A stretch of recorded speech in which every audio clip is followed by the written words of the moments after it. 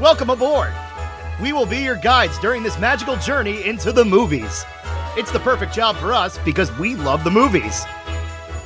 It's showtime! Ready when you are, CB. Action! Welcome to Monorail Radio, episode number 58. I'm Sean. And I'm Jackie. And Jackie's not here. Well, I'm here. Well, you're there, but you're not here. No. I am joining the ranks of John Sicaria, BigFatPanda.com, our friends at Detour to Neverland, and Randy Cartwright of what will hopefully be a successful Skype cast from us. Yeah, really. Well, Jackie is actually, you're what, almost 2 hours away, right? Yeah, thereabouts. Still on Long Island, just on the other end of it. That's why it's called Long Island, not Short Island. Jackie, danged if it ain't. Mm-hmm. Yep. Jackie is out east working the Hamptons Film Festival this week, and the festival is this weekend, so you are sort of locked into being out in the Hamptons for the whole week. Yeah, I've been out here for about 3 weeks now, bopping back and forth when I can. And almost every week we've managed to get an episode in, but this week we just couldn't get ahead of it. No, there was just no way. You're getting too busy. But nonetheless, we are giving you guys a show. And this week, we are reviewing the 1959 animated classic Sleeping Beauty, because we are getting ready to watch and discuss the Maleficent sequel. Of course, we're going to do the Maleficent as well. But a big sequel coming out. And it kind of surprises people that it's coming out, because in spite of the fact that the movie made a ton of money at the box office, Maleficent this is, it actually was met with mixed reviews. We haven't watched it in a while, so I'm interested to see if our opinion has changed since the first viewing many, many years ago. I'm also surprised for when they're releasing it. Like, it's not a Halloween movie at all. I mean, I guess you could make that argument because Maleficent costume, yes, she's a villain, obviously, and her costume is super theatrical, but I just kind of feel like it's weird this time of year. Yeah, but, I mean, it's not a holiday movie.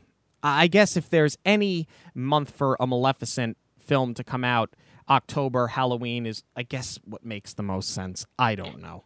Well, we're going to roll with it. We're taking a break from our Halloween reviews for a couple of weeks. We'll do Sleeping Beauty, Maleficent, and then it's back to Halloween. Yes. So Sleeping Beauty opens with the king and the queen, who have had a baby girl who they have named Aurora. There is a holiday proclaimed throughout the kingdom to celebrate Aurora, and people bring her gifts and well wishes. King Hubert and Prince Philip arrive and announce that Philip will be betrothed to Aurora, uniting both kingdoms, making King Stefan very, very happy. Also arriving are the fairies, Flora, Fauna, and Merryweather, and they bring gifts of beauty and song. And before they can give the third gift, suddenly Maleficent arrives uninvited and proclaims that on Aurora's 16th birthday, she will prick her finger on the spindle of a spinning wheel and die. And then she escapes the castle before being captured. Merryweather gives the final gift, saying that if she pricks her finger, she will fall into a sleep rather than die and can be awakened by true love's kiss. The king has every spinning wheel in the kingdom burned, and ultimately it is decided that Aurora will live in the forest with the fairies until after sunset on her 16th birthday to ensure her safety. But the fairies give up their magic in order to live as mortals and as peasant women. That's their front, at least. As Aurora's 16th birthday nears, Maleficent sends her raven to find where Aurora is hiding, because she has not been able to locate her up to this point. Briar Rose, as she is now known, this being Aurora, is living in a woodcutter's cottage with Flora, Fauna, and Merryweather. As they plan her birthday, they send her to go pick berries to distract her. And while she's out, she tells her animal friends of her prince. Yes, the prince that she has seen in her dreams. While riding his horse Samson, Prince Philip comes across Aurora, but not knowing her true identity, of course. She races home after telling Philip that she'd see him that night, and then back at the cottage, with some help from their magic, Flora, Fauna, and Merryweather put the finishing touches on Aurora's birthday party. While firing off their wands, the Raven spots the cottage and also spots Aurora. The fairies then tell Aurora the truth about her existence, but Aurora is not happy to hear this because she has been dreaming of meeting this prince and living this happy life, and now, for all intents and purposes, she should be thrilled to be going to the castle, but now she's not going to meet this young man that she has met in the woods, and this is not happy news to her. Back at the castle, Hubert and Stefan start to prematurely celebrate their future before bickering about which castle the prince and princess will live in. Philip tells Hubert, much to his dismay, that he wants to marry the quote-unquote peasant girl that he met in the forest, and he rides off to find her. Of course, he has no idea that this is the woman that he is betrothed to. The fairies sneak Aurora back into the castle as the sun is setting and decide to give her a moment of privacy as she comes to grip with the truth of this situation because she's still very upset. And of course, Maleficent appears and sends an orb, like a Marvel movie, to draw Aurora's attention into a castle's spire and towards a spindle and spinning wheel that she has magically made appear. Despite their best efforts, the fairies are unable to stop Aurora, who touches the spindle and falls into a death-like sleep. Flora hatches a plan to put the entire kingdom to sleep until Aurora is awakened. Which, by the way, and I'm going to interrupt for a second, is like the all-time greatest cover-up plan in history. I just want to throw that out there now. As Hubert starts to nod off, he tells Flora that Philip fell in love with a peasant girl once upon a dream. So the three fairies head back to their cottage to find Philip, who is arriving to meet his unknown love interest, but instead is captured by Maleficent and her henchmen. Upon realizing he's been captured, the fairies head to Maleficent's castle on the Forbidden Mountain. Maleficent has Philip chained up in her dungeon and tells him that the peasant girl is in fact the princess that he is betrothed to. The fairies break Philip out of his chains, but give him a sword of truth and a shield of virtue to help him defeat Maleficent and her henchmen. He escapes with the help of the fairies and heads to Stefan's castle, I should say.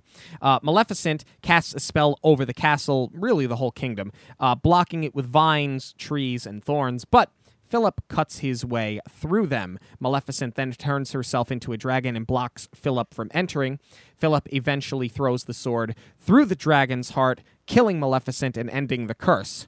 He then kisses Aurora, awakening her, as well as the rest of the kingdom, because now, remember, they're all going to wake up with her, and they ascend a staircase into the ballroom of the castle, where she is reunited with her parents, they share a dance, and live happily ever after. So, in short, this is all because you didn't get invited to the birthday party. Yeah, we were watching this, and Sean and I started discussing how I thought the evil queen from Snow White was the worst because her issue is that she's not the prettiest gal in the room, and that's why she wants Snow White dead. You could make the argument that, Maleficent is just as bad. You didn't get an invite to a party. Yeah. And now there's a bounty on the princess's head. Yes. So it is quite petty. It is quite petty. But it actually, in a weird way, does make for a great villain. And we'll talk about the characters in just a few moments. But I mean, to go so over the top and to be so evil as to want to kill this child because her parents didn't invite you to a birthday party is so over the top and so diabolical. But it does work, and it works for the story. This story, the first 5 minutes of this film, it comes at you really fast. Well, two things right out of the gate. One, we're starting on the book again, not on Blue Velvet. They do start on a book. And both parents in this movie. That's a rarity. Yeah, both parents, the bedazzled book, but they have it is. It looks like a bedazzled book. And True. No, it is. It looks like Thanos designed that book. Exactly. And so it moves very quickly because it's being narrated. They're turning the pages of the book as they're explaining what's going on. And I get it. They're trying to just, cut out all the dead weight. Here's what's happening. Let's get to the action.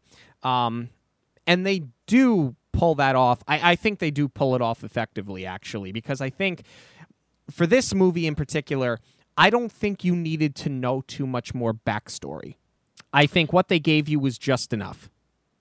True. And eventually, and we're going to discuss this next week, in the live action Maleficent, we get it, but it's almost not necessary for this story. It's just, she's evil, here she is, and she's going to get her revenge. Exactly.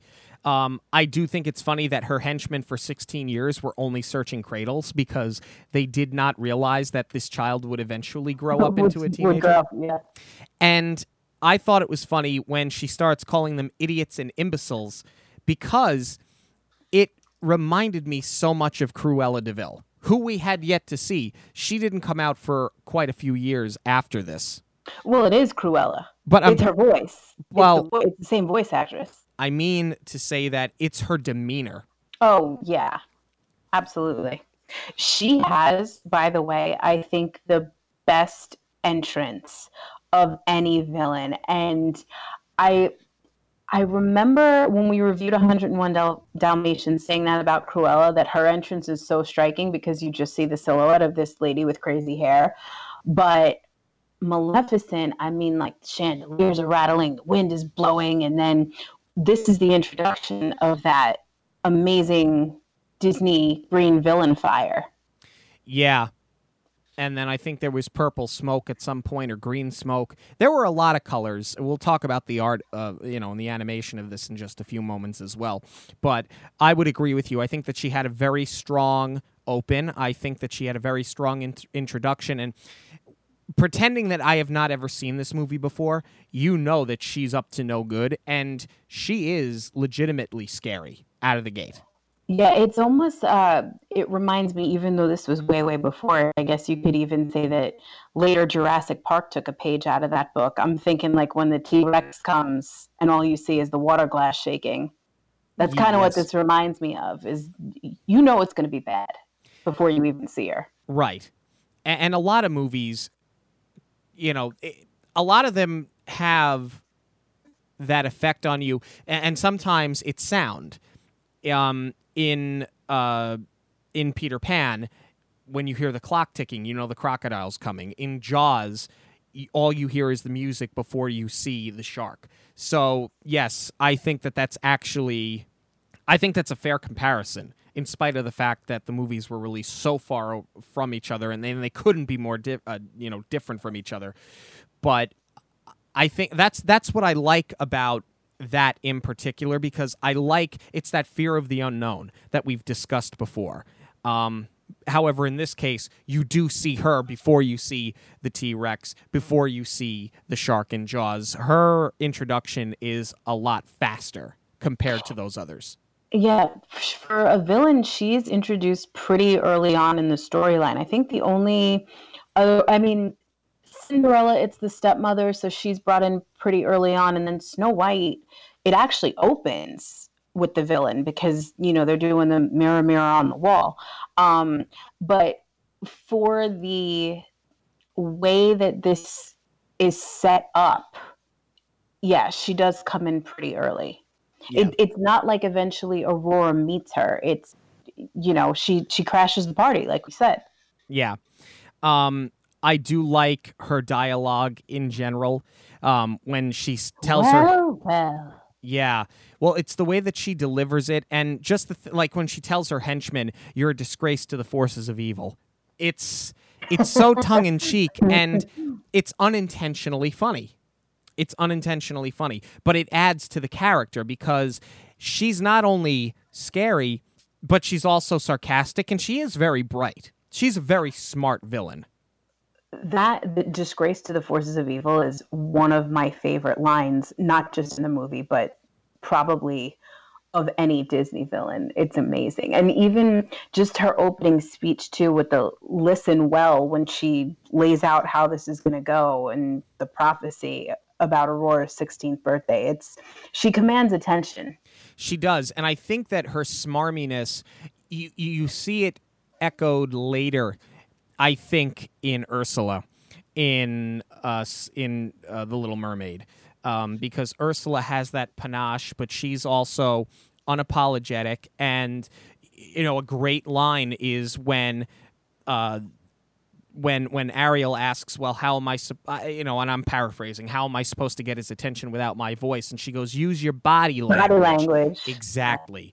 So I think that out of the gate, before we even move forward with the rest of the plot here or the rest of this review, I think out of the gate, you have to put Maleficent probably in she's got to be in the top 5 of all-time Disney villains. She's not in my personal top 5, just because, and I think that has to do with the era that we grew up in.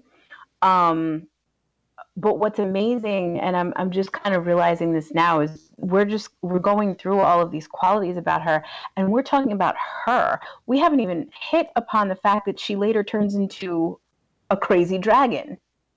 Yeah. But that's where you could make that argument where she's a top 5 villain, because she does it all on her own. I agree. And, she has her henchmen, but they're useless. They show up later again in Black Cauldron.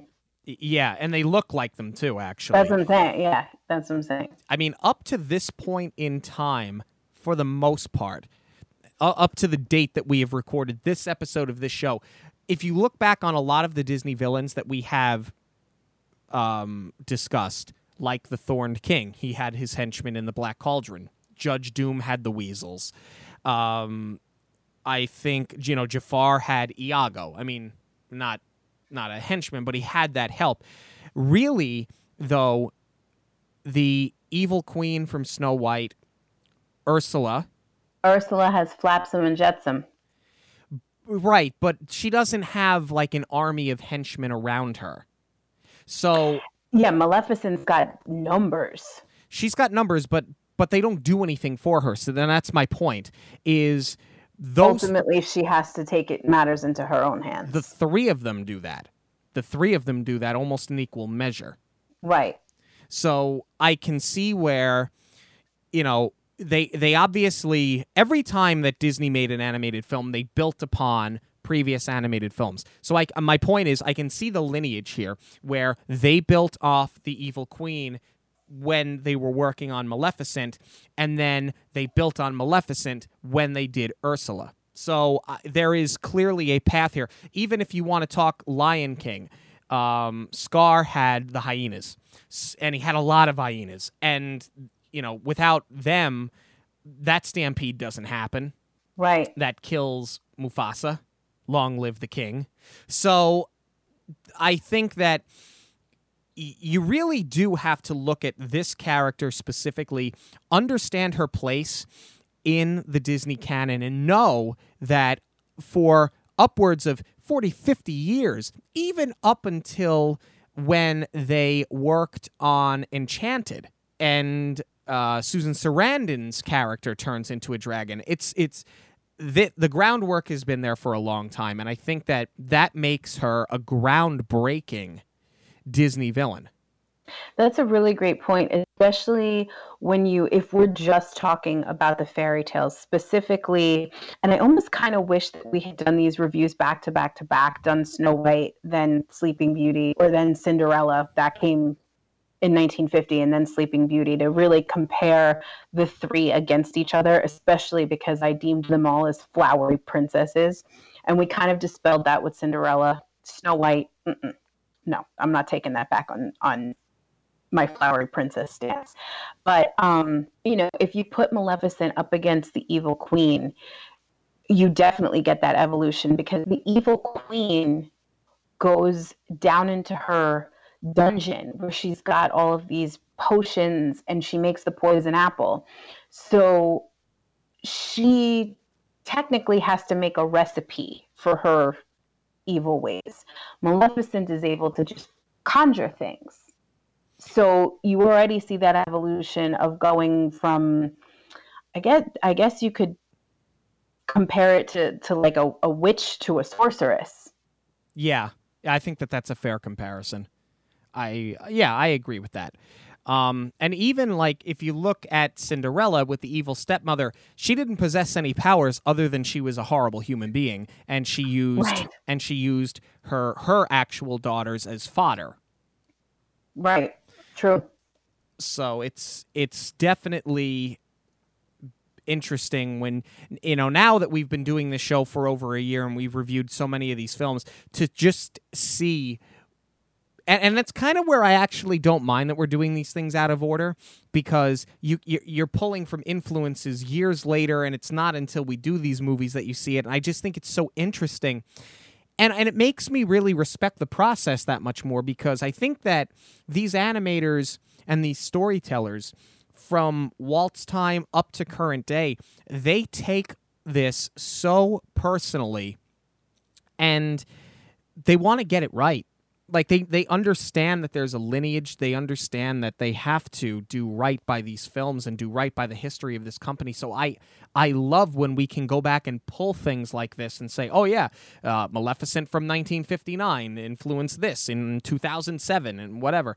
I just think that it's so intriguing to me, and it's only kind of dawning on me now how integral the history of these films is, because without looking back on them, I don't think it's possible for these movies to still be made the way that they're being made. You know what I'm saying? Does that make sense?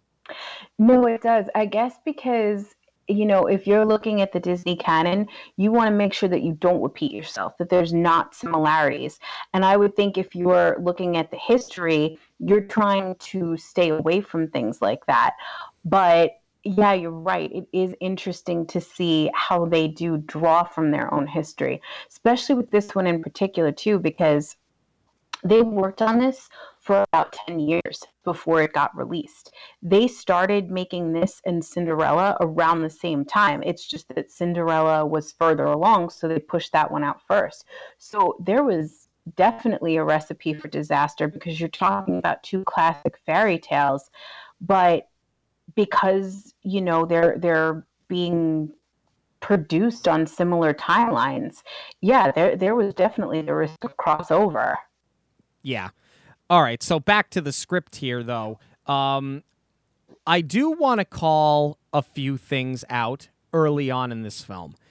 Same. For example, I understand that you want to make this dress. I understand that you want to bake a cake and that you want to have this lovely birthday party for Aurora, her 16th birthday. She's betrothed. She's going back to the castle. She's going to learn her true identity.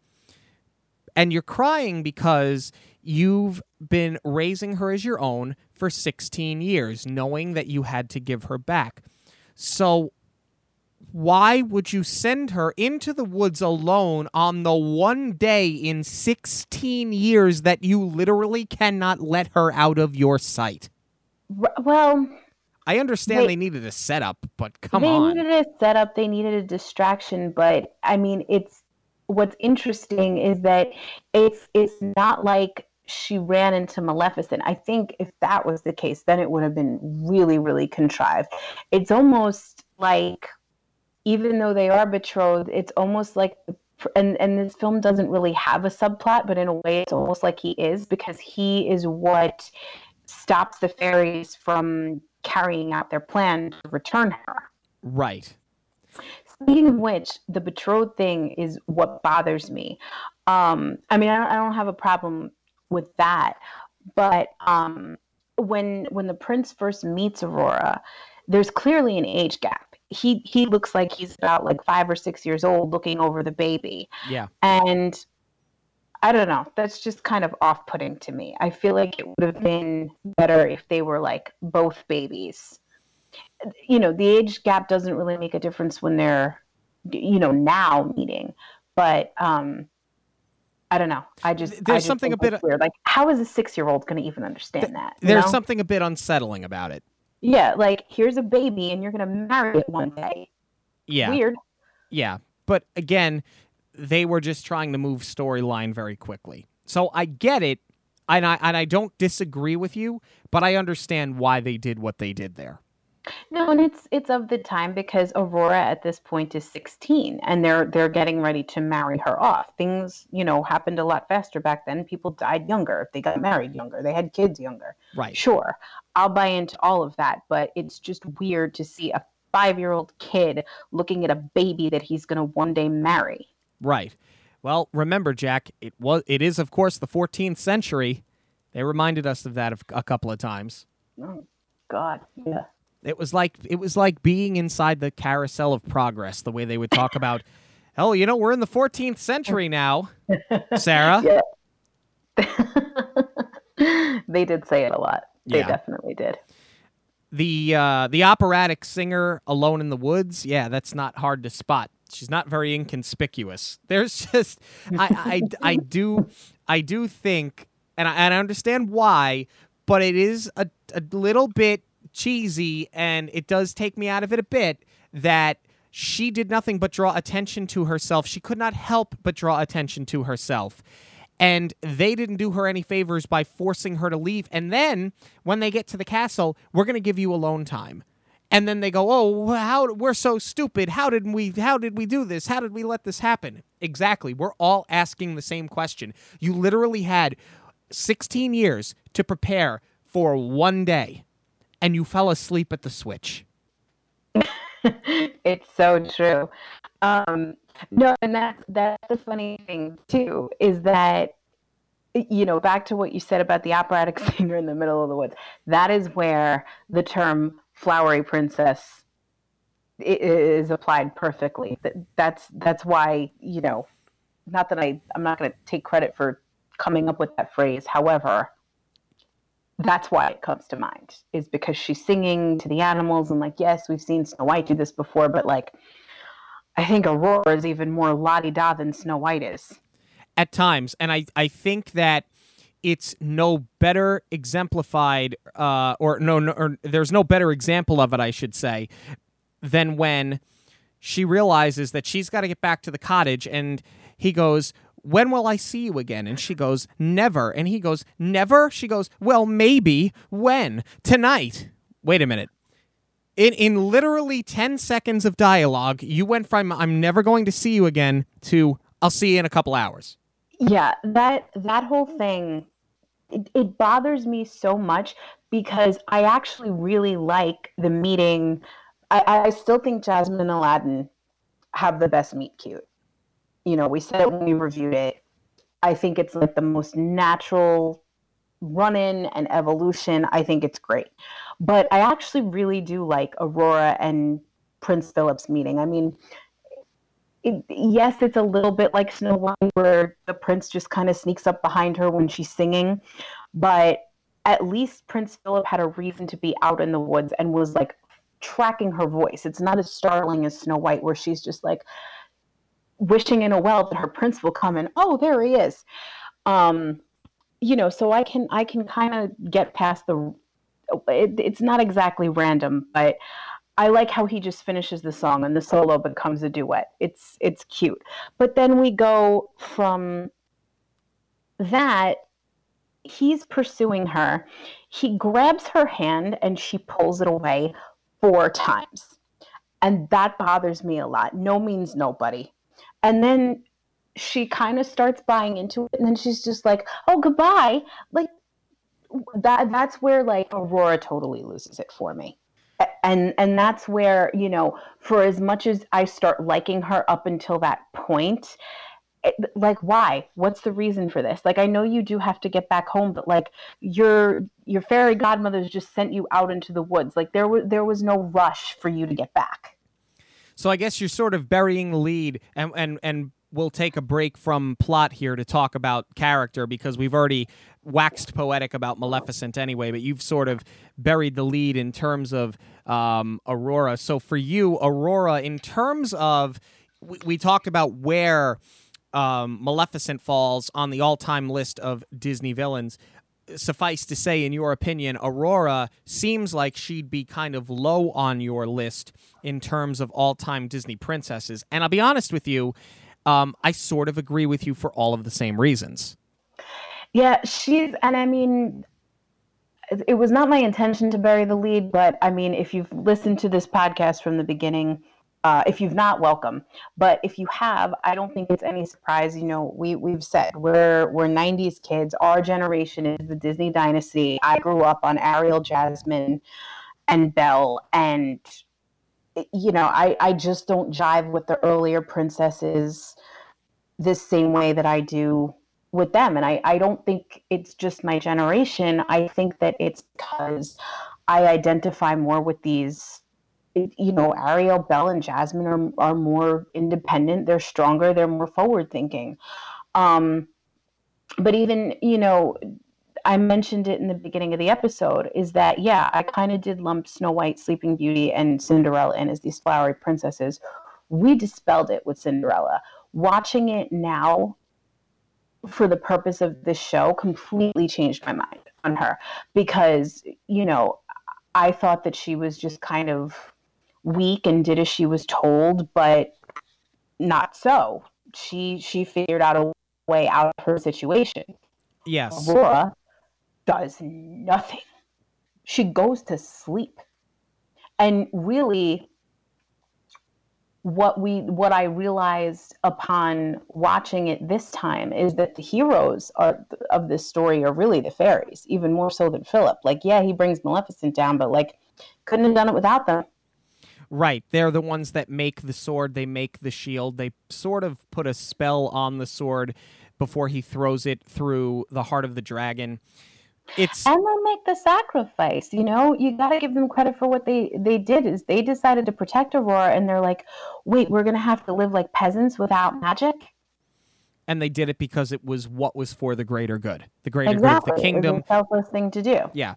The greater good of the kingdom, the greater good of the child. And of course, you know, Philip does go and eventually does defeat Maleficent. It's interesting to me that for the better part of, I'd say, maybe not half, maybe a third of the movie, she's asleep, she's out. It's interesting to me that the title character of this film, in reality, is not the most important character in the movie. She has, I think, about 18 minutes of screen time. 18 minutes of screen time in a movie that's about an hour and 18 minutes long. Wow. Yeah. Wow. So what, about 20%? Less than 25%. And that's your title character. What bothers me about her, too, is that, and I mean, it is kind of funny, is I guess it puts it in the context of how young she really is, because she is, you know, as we said, 16. She's so, after she meets Philip, and then again, this is where it falls apart. She meets him, got a little crush on him. She runs away from him for no apparent reason. And then they make the plan after she's trying to get away to meet up again later that night. So when the fairies tell her the truth about who she is and that they're taking her back, she's more upset about not being able to go and meet up with him later that day because she's got this schoolgirl crush, that the fact that she's a princess, everything else that they've just told her, that, you know, she's going to go meet her biological parents, completely lost on her. Yeah, she has a complete lack of interest in any of that. But I kind of understand why, though, in many ways, because, you know, think about it from her perspective. She's been living in this cottage with her 3 aunts, as she's been calling them, I think. She does not know what her purpose in life is. She does not know why she's not allowed to meet. I mean, she says they have told her she is not allowed to meet other people. So she's living in seclusion. She's living in their little bubble. It's a completely sheltered life. It's not unlike Ariel wanting to leave the sea and go beyond land where the people are, in my opinion. So I sort of forgive some of that, because For the first time in her life, she's independently met somebody. She's independently made a decision to go see this person again. In reality, it's the only independent decision she's ever made in her life, and now it's taken away in a matter of minutes. And I think regardless... It's the first time her life has had a little excitement. And regardless of why she's being told she can't do it, the fact is, no matter how good or how bad the reasoning is, she has now had her freedom taken away from her again. So I kind of forgive her for it. I mean, yeah, for all intents and purposes, you're going to meet your biological parents, go live in a castle, and marry a prince. It's kind of everything that you just said you wanted. So I don't think that that's so much an issue with the character as much as it is another slight issue with the screenwriting. And that's not to say that the screenwriting is bad in this film. Far from it. But scenes like, I'm never going to see you again, maybe, okay, I'll see you tonight. You know, her waxing poetic about being out of the cottage and marrying a prince, and I've only seen him in my dream. Well, you're going to have all of those things now. So I think that it's just a product of some sloppy screenwriting. I don't think it's an issue with the character. I just think it's an issue with how that portion of this story is told. I would agree with that, and I think that also lends itself to what you said before about, you know, the fairies being kind of asleep at the switch the one day that they really have to keep her safe, and all you have to do is let the sun set and then bring her back. And maybe it's not a flaw, maybe it's just the irony with the whole thing. The fairies are kind of the reason, for as much as they're the heroes, they needed to step up because they're technically the reason the prophecy got fulfilled. Right. They took her out, and it's almost like an Oedipus thing. They took her away and removed her from the situation so that she didn't prick her finger on the spinning wheel. But because they did this, that's the thing. Sleeping Beauty could have lived in the castle with her parents for all intents and purposes. The way that this plays out, she could have lived there the whole 16 years and they could have just hit her on that day. So yeah. Maleficent couldn't find her. But because they took her away and had to get her back, that's it. The prophecy became fulfilled because of them. Exactly, because Maleficent tells them before the sun sets on her 16th birthday, she's going to prick her finger. So she's telling you basically exactly when this is going to happen. Almost down to the minute. I think it could have happened any time over the 16 years, but that's the irony, is that you got away with it for that long and you had not even 24 more hours to go. And you drop the ball. 25. I mean, they had it. They needed it for 15 more minutes. Yeah, and they left her alone in the room. True. So some of what happens for convenience sake, and I don't jive with movies that are convenience for convenience sake most of the time, because I think that it kind of comes off as lazy, and at the lack of sounding disrespectful. Yeah, maybe this was convenient for convenience sake. And I think a lot of that has to do with the fact that these movies were expensive to make, most of the time didn't return a profit because they were so expensive to make, they couldn't possibly return a profit. Walt Disney was shifting his focus into television and to Disneyland, and maybe parts of this film fell victim to distraction. I'm wondering if there's some truth to that. I don't think that Disney is completely to blame because this wasn't their story. This is their adaptation of a fairy tale. So I'm not going to point the finger at them. But yeah, I mean, you could make a case for that, you know, you have the best storyteller in the world who wasn't really flying the plane for this one. Yeah, and I think at times it showed, and we've called a couple of those instances out, because then you have things that happen in the film and dialogue such as the fairies, and the one says, it looks awful, and the other one goes, well, that's because it's on you. Again, one of the all-time great insults in the history of cinema.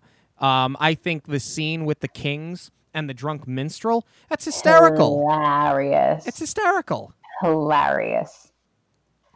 Not just the drunk minstrel, the relationship between the two of them. And I mean, I guess that's the thing why it's so interesting and so entertaining is because you don't get to see a lot of fathers because most of the Disney parents are dead.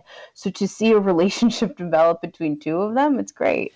They're a cross between bickering siblings and like the next door neighbor who you can't stand. Yeah. They have exactly. They have a very bizarre relationship. Exactly. It's great. No, and the minstrel, I would watch a whole movie just with him. He was a riot. Yeah. It's called the Eddie Van Halen story. I forgot that when Maleficent turns into the dragon, she talks about raining down the fires of hell. I forgot about that too. And I thought to myself, ooh, not that I mind. I'm not offended by that. But you want to talk about something that wouldn't necessarily hold up in a Disney film nowadays. I don't think in Frozen 2 we're going to hear about Elsa being struck down by the fires of hell. If we do, the movie jumps up high in my book. But I don't think it's going to happen. Is that your new criteria for Disney movies? They have to curse and you give it an extra star? Why not? But I just don't think that it's going to happen. But I forgot that bit of dialogue. You're not hearing that in Fantasmic, that's for sure. No, that's true. And what's really surprising is that she bleeds. A little bit. Yeah, compare the ratio of blood to the wound.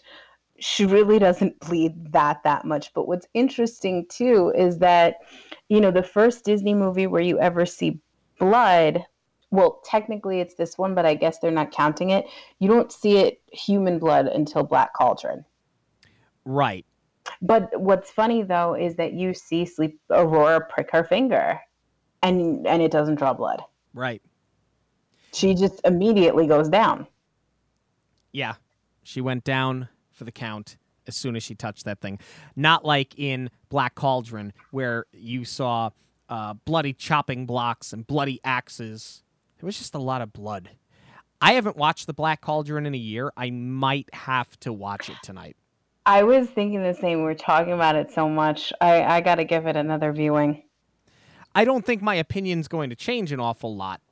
No, but I feel like it's just going to become a Halloween staple for no reason. Yes. Much like the rest of the films that we'll talk about towards the tail end of this month. And some of the films that we talked about last year, you can go back and listen to those in the back catalog. Do you have anything else in terms of the script that stands out to you before we maybe move on to some of the other characters and the animation? No, I mean, here's the thing. We found a lot of fault with the script, and there, like we said, there's dialogue that doesn't always make sense. It's very contradictory at times. And, for as much as I don't really like Aurora as far as princesses go, there are still a lot of things that this movie does right. And one of the reasons that I can look past whatever they're saying is because this film is stunning.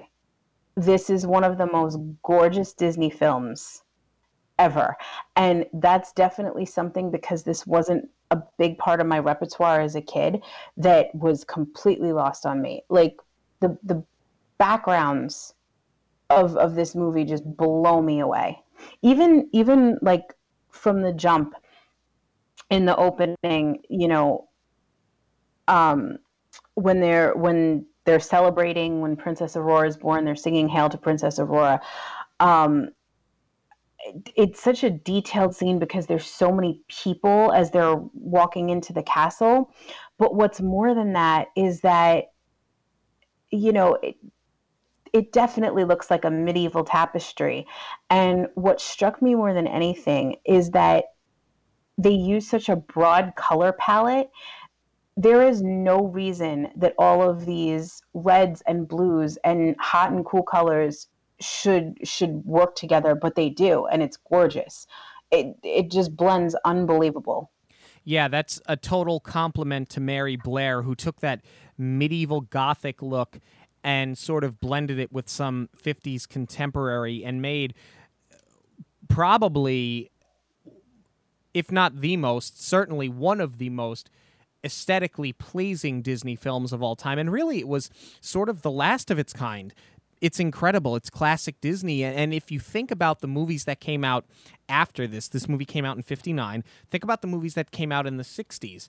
101 Dalmatians, The Jungle Book, The Aristocats, a lot more of that modern contemporary artwork, and a lot of it that Walt Disney himself didn't really love.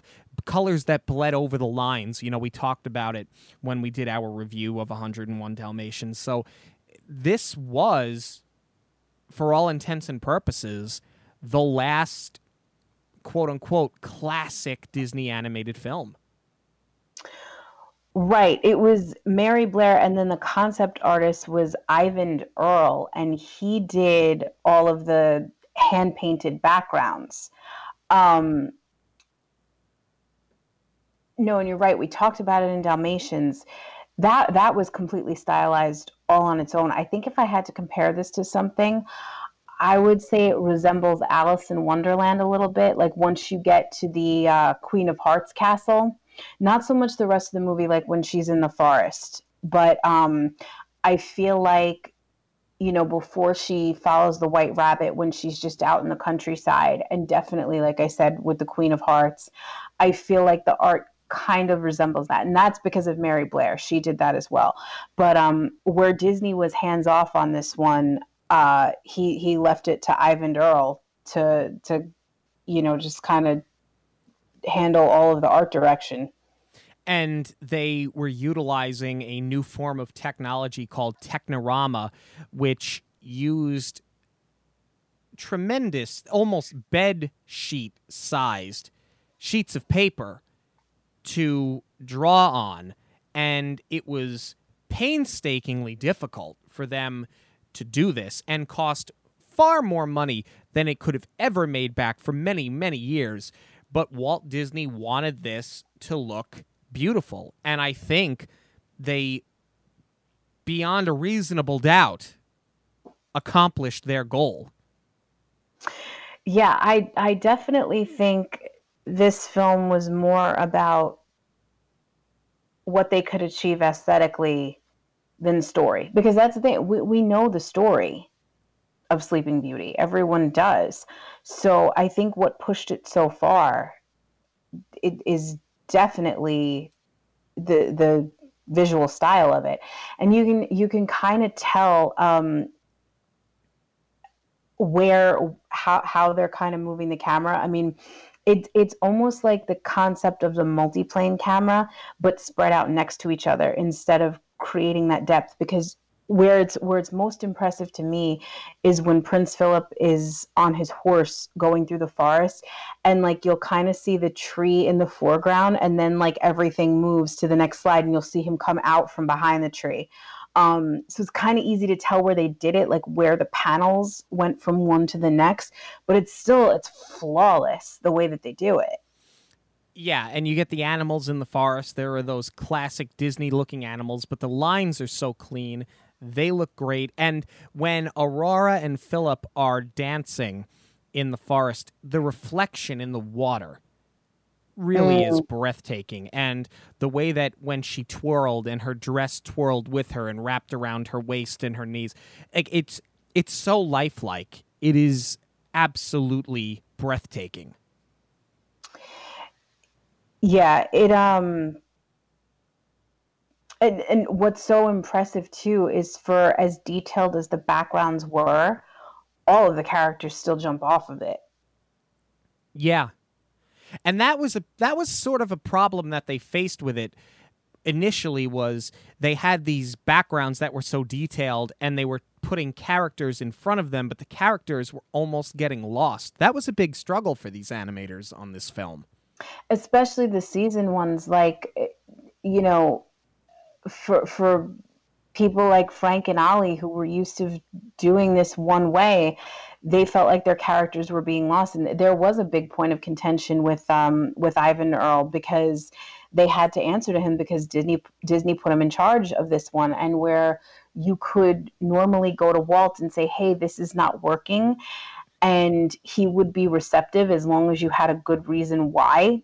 This guy didn't want to hear it. And that's kind of where the pink blue joke came from with the fairies always changing her dresses, because they really couldn't decide what it was going to be and what would be most effective so that she didn't get lost. And the gag doesn't get old, mind you. No, it doesn't, because even when we go back to the book at the end of it, the dress is still changing on the book page. They carried it all the way through. And again, it very impressive to me, given 1959, that they were able to keep changing that dress's color. And it's not like she's just standing there getting her color changed. She's doing a dance number with Philip, and the dress is changing color while they are in action, and they don't miss a beat. And it is so clean, and it is so flawless every time that dress changes color and changes back. I mean, really, really, this movie is a technical marvel. Yeah, I mean, my hat is always off to the ladies of the ink and paint department. I am in awe of them constantly, but I think this is where they really shine. And this is where it is truly a lost art. Mm-hmm. In terms of some of the other characters, we mentioned the Kings before. They have a very unique relationship. They're kind of funny. The Queen, interestingly enough, you have King Hubert, you have King Stefan, but the Queen is just the Queen. She doesn't have a name. She's nameless, yep. And other than being in the first scene of the movie, you never see her again, and doesn't serve much of a purpose here. You may as well have killed her off, just like every other Disney parent. Flora, Fauna, and Merryweather, I should say, very funny characters, in spite of some of their flaws that we pointed out before. I do think that their comedy is as funny now as it was then. I don't think their gags get old. I don't think their shtick gets old. And I do find joy every time I see them on the screen. Like like I said, the shtick never gets too... It never becomes too much. It's never over the top for me. Yeah, I had only seen this once or twice as a kid, and they were what I remembered most from the movie. But I agree with you. What I like so much about this movie is mostly because of them. Yeah. They're the most memorable. They're certainly the comic relief, but they really are the heart of this movie. They are. I mean, it's basically it's a lot of secondary characters and background characters that really do drive this film to a conclusion. Not a ton of music in this film. You really just have All Hail Princess Aurora and Once Upon a Dream. And Once Upon a Dream, we talked about it before. It's a nice song. It's a nice duet. I think it's heartfelt. I think that the two of them have, the actor and actress who played them, I think that they sounded great. I think that they were extraordinarily talented. And I bought their singing voices. You know how sometimes you see an animated film and a singing voice comes on and you go, there's no way that sound comes out of that person or out of that monkey or that rabbit or that deer or whatever it is that you're seeing singing on film in a Disney film. This worked, though. And that's partially because they sort of modeled the characters after the actual actors. Right. They were definitely influenced in the animation, but yeah, together they're great. I think Once Upon a Dream is a great duet. It's really pretty. And, you know, even though there are few songs in this movie, I think it goes back to what, you know, I was talking about before, is that this really, we know the story of Sleeping Beauty. This was supposed to be more about the visual. And to me, this is like one big long music video, because I guess it's almost like what Disney was trying to do with Fantasia to set this animation to music, because it was influenced off of Tchaikovsky's ballet Sleeping Beauty, and that's where they drew most of the inspiration for the music from. And I think it was more about highlighting that and setting the visuals to it, as opposed to really trying to pull out all the stops with the animation. And I think that's the difference too. You're talking about how realistic Aurora and Philip look when they're dancing. I think that was the point. They wanted to look more real, as opposed to like a Snow White and the Seven Dwarfs, where you're looking at the dwarfs and it's like, oh, look what they did with this animation. They're so cute and they're so cartoony, and look how they made them move. This wasn't really about the movement. Right. And the actor and actress, Mary Costa played Princess Aurora, and Bill Shirley, who was a pop singer at the time, he played Prince Philip. Yes. But you're right. And part of that, too, I think, comes from when you go back and you watch Snow White versus this film, the facial features, they have a lot of depth. If there was one knock we had against Snow White, it's that they looked very flat. Other than the dwarfs, Snow White and the prince looked incredibly flat. They didn't have a lot of depth to their face. They didn't have a lot of shadow. Right. Well, Cinderella was the first one, I think, where they really started stepping forward into making them look more realistic. Like, even you could see, like, she has more eyelashes. Her lips are a little bit of a different color. She looks like she's wearing a little bit of makeup. And they tried to make her look like the actresses of the time in the 50s. And I think Aurora takes that, to the nth degree. I think you're right. But I do have to call... Almost, like, sometimes Aurora looks like Gwen Stefani to me, between the eye makeup and the red lips. Mm-hmm. I do have to call one thing to attention, though. I do have to say, you were incorrect about something. But you were on the same track. Cruella de Vil was voiced by Betty Lou Gershon, who was not in this film. The actress that you're thinking about was Verna Felton, who played one of the fairies, but they had used her in a number of Disney films. She was in Cinderella. Yes. She was the Queen of Hearts. Queen. Right. Yes, she was in The Jungle Book. She was Colonel Hathie's wife. In fact, that was her last film, I believe, before she passed away. She was in Lady and the Tramp. She was in Cinderella. But and we know Dumbo, that... I think, too. Which one? Dumbo, I think, too. Wasn't that the thing that the joke was, like, she played both elephants? She was one of the elephants that picked on Dumbo as a baby. Yes. Then that's who I'm thinking of. But, so you were on the right track. But we know that back in the day, Disney used to recycle a lot of their voices. And he just kept going to her. He loved her. Then... Yes, then Maleficent was somebody else, though, that you wouldn't expect.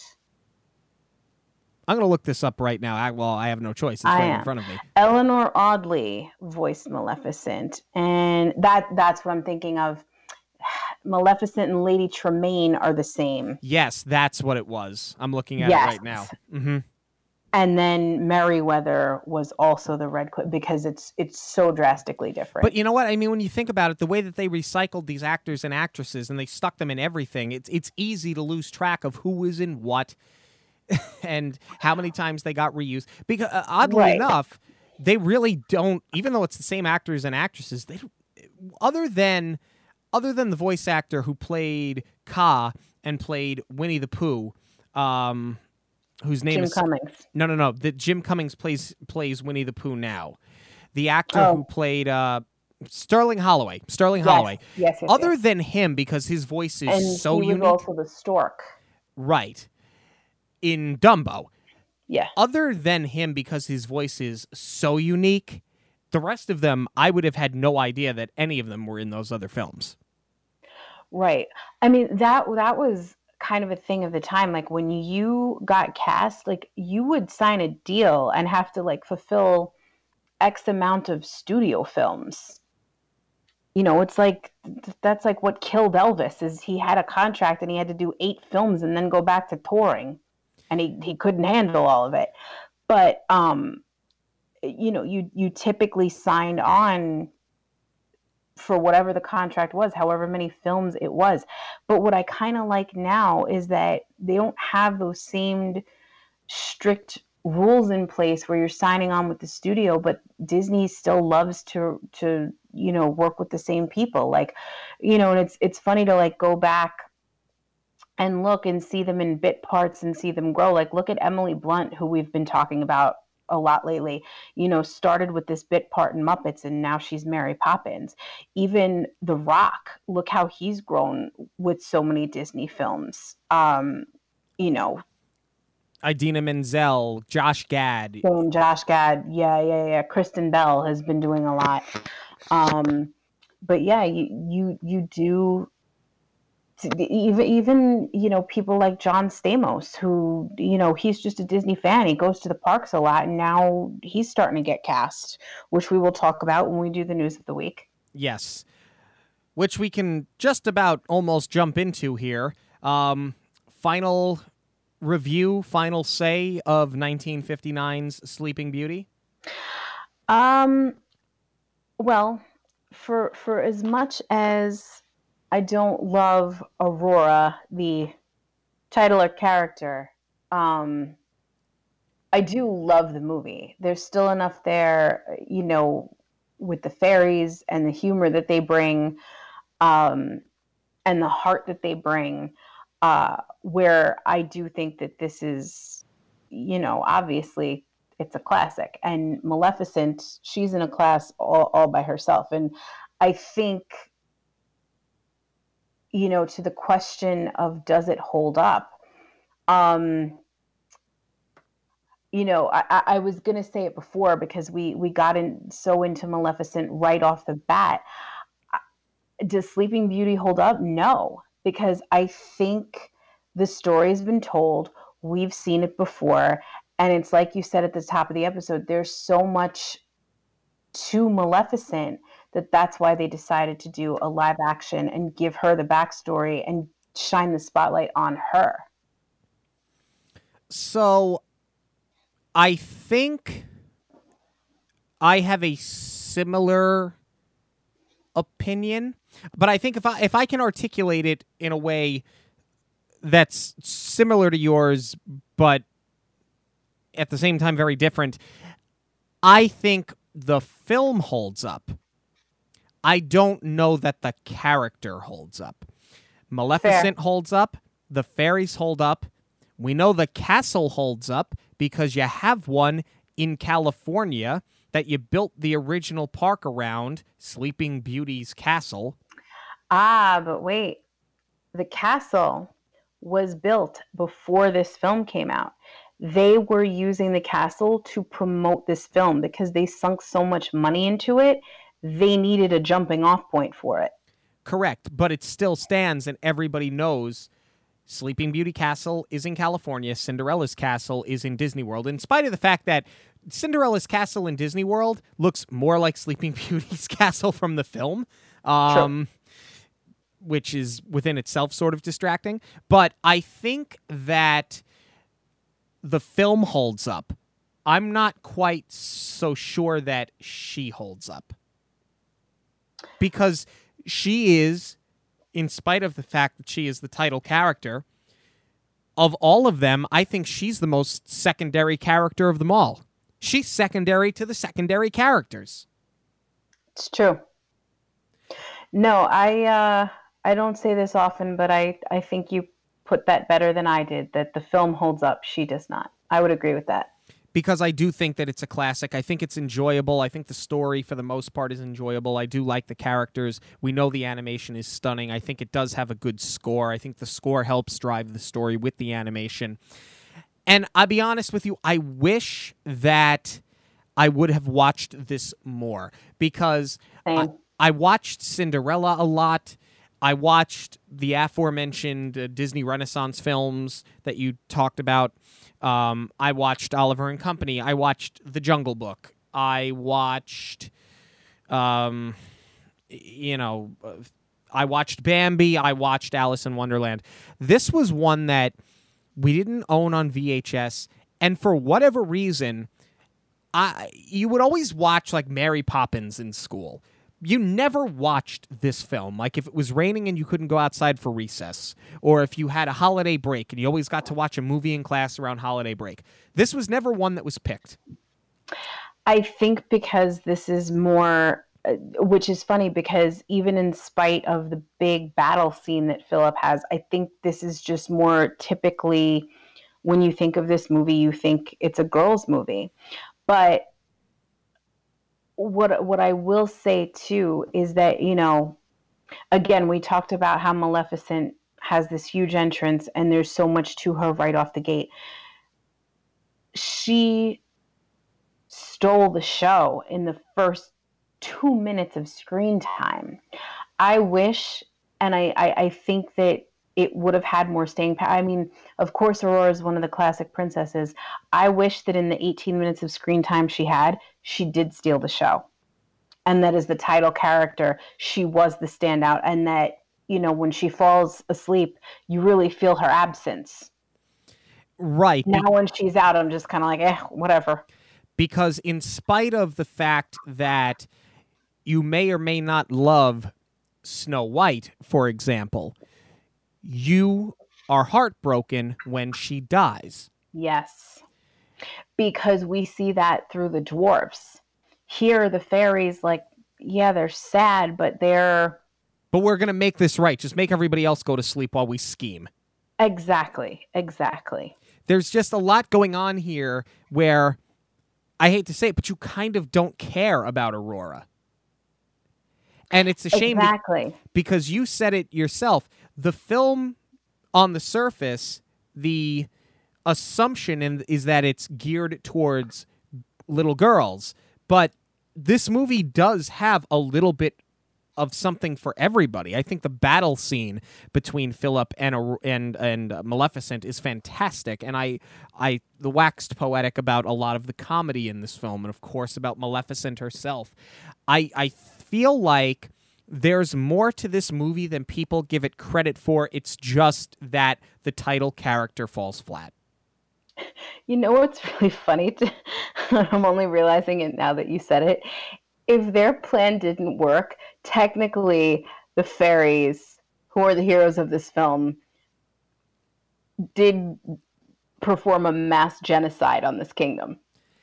If it didn't work, if these people don't wake up, you just wiped out the entire kingdom. Yeah, basically. We're interested to know what you guys have to say about it, though. Is this a classic in your mind? Is it totally dated? Did you grow up with it? Have you never seen it before? Are you not going to see it now? Let us know on Twitter, Instagram, and Facebook at Monorail Radio News this week. I'm going to let you bat lead off on the first story because, of course, we do know that The Little Mermaid, other than Frozen, is, well, I can't even say Frozen is your film because Christina K. will fight us on that. It's not yours exclusively, but The Little Mermaid is your film. You've talked about it so many times, so I'm going to let you take the lead on that bit of news. Well, technically, this isn't my film because this is the live-action musical that they're doing. And they just announced the official cast, and there are some familiar names. Why are they familiar names? Oh, because it's our picks for the live-action remake. The cast of this musical is better than what they have planned, I think, for the live-action. This is what it should be. You have Lily Carvalho, who played Moana. I always butcher her name. I apologize. She's going to be Ariel. Queen Latifah is Ursula. I don't know who Eric is because I'm not 16, but John Stamos is going to be, that's the thing. If this was back in the day and they did the live action, John Stamos would have been my top pick for Eric. I think he looks like what Eric should look like. But this would have been way back in his early Uncle Jesse days. But anyway, when he was playing with the Beach Boys. Yes. He's going to be Chef Louis, which I love. I think that's going to be a lot of fun. And I wish that, I wish this was the cast for the live action. I'm excited for it. Some of these made-for-TV musicals, I think we talked about it with John Sicari. We did, when we had him on, when we talked about Mary Poppins Returns. Some of these live-to-television musical adaptations are very hit or miss. This is the first stab that Disney has taken at this. So I like the cast so far. I'm just intrigued to see how they pull it all off.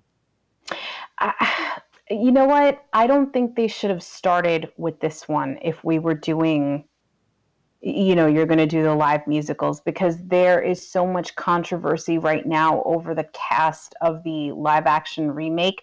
And I also feel like, I mean, maybe they're going to do, Little Mermaid was on Broadway, so maybe they're going to stick to that and do some of those similar sight gags. I don't want to ruin what we're going to see in the live action either. Right. Well, we're going to see it soon enough. I'm intrigued. I'm almost as excited about the Little Mermaid live on television musical adaptation as I am to say, finally, The Rock has come back to Disney Plus, even though Disney Plus is not yet launched. The Rock, Dwayne Johnson, $7 Productions, is working on that docuseries about the Imagineers that we had been talking about months ago. Behind the Attraction. Yeah, Behind the Attraction, where they talk about the Imagineers, what it took to develop the rides, how they maintain the rides. It's that peek behind the curtain. And I was excited when I heard that the concept for this was out there. And then earlier this week, hearing that it's Dwayne Johnson's company, $7 Productions, behind it, I couldn't be more excited, because you want to talk about somebody, and you did just now, talk about somebody who's been brought into the fold and is such a massive Disney fan. And I've met him before. He's a wonderful person. He, like what you see on TV and what you see on social media is what you get. He is as nice and as genuine a person as you're going to meet. I would love to ride the Jungle Cruise with this man. I'd love to go to Skipper Cantina with this man. And just talk to him. I don't even want to. I already have his autograph. I don't need to take a picture with him. I just want to talk Disney with him. I want to drink his tequila and talk Disney with him. We should work on that for the show. Oh, don't you think for 2 seconds I'm not trying to get on that show? Well, you keep me up to date. Well, you have no choice. You have to keep me up to date. But we want to know what you guys have to say. If you guys are excited about either of those bits of news this week, whether it's the musical interpretation of The Little Mermaid or this brand new docuseries Behind the Magic sort of thing, Behind the Attraction, with Dwayne Johnson's company coming to Disney Plus this coming winter, on Twitter, Instagram, and Facebook at Monorail Radio. We thank you guys so much for joining us this week. What was it like being on the other side of the computer screen? I didn't ask you. Well, I'm really happy because I can see Walt behind you, and I miss him. So that was nice. And he's behaving himself. Yeah, for the first time all night. I will say, you may miss him, but you did not miss the fiasco and the temper tantrum that was earlier today. Oh, boy. No, this was cool. I mean, I miss our studio setup, but I'm happy we were able to get the episode out this week. Yeah, it's definitely different than being on the receiving end of it and seeing Randy Cartwright staring back at you. Very true. I was a lot calmer this episode. Well, that's good to know. Just like it's good to know that you are enjoying a little bit of time out in the Hamptons before we go and enjoy a little time in the parks I'm working for this vacation, let me tell you. Up to and including our Monorail with Monorail event. Keep it locked on the social media. More information is coming soon. Of course, if you would like to come to Disney World and join us for that occasion, Jackie can help get you there. Yes. When I'm not working in television or film festivals, I am booking Disney vacations. So I would love to help you plan yours. Get in touch with me on our social media at Monorail Radio on Facebook, Instagram, and Twitter. Or you can email me directly at j.zolezzi, that's Zolezzi, at magicalvacationplanner.com. For Jackie, I'm Sean. Have a magical week, everyone. On behalf of Monorail Radio, we'd like to thank you for joining us. We'll see you at the movies, the stuff dreams are made of.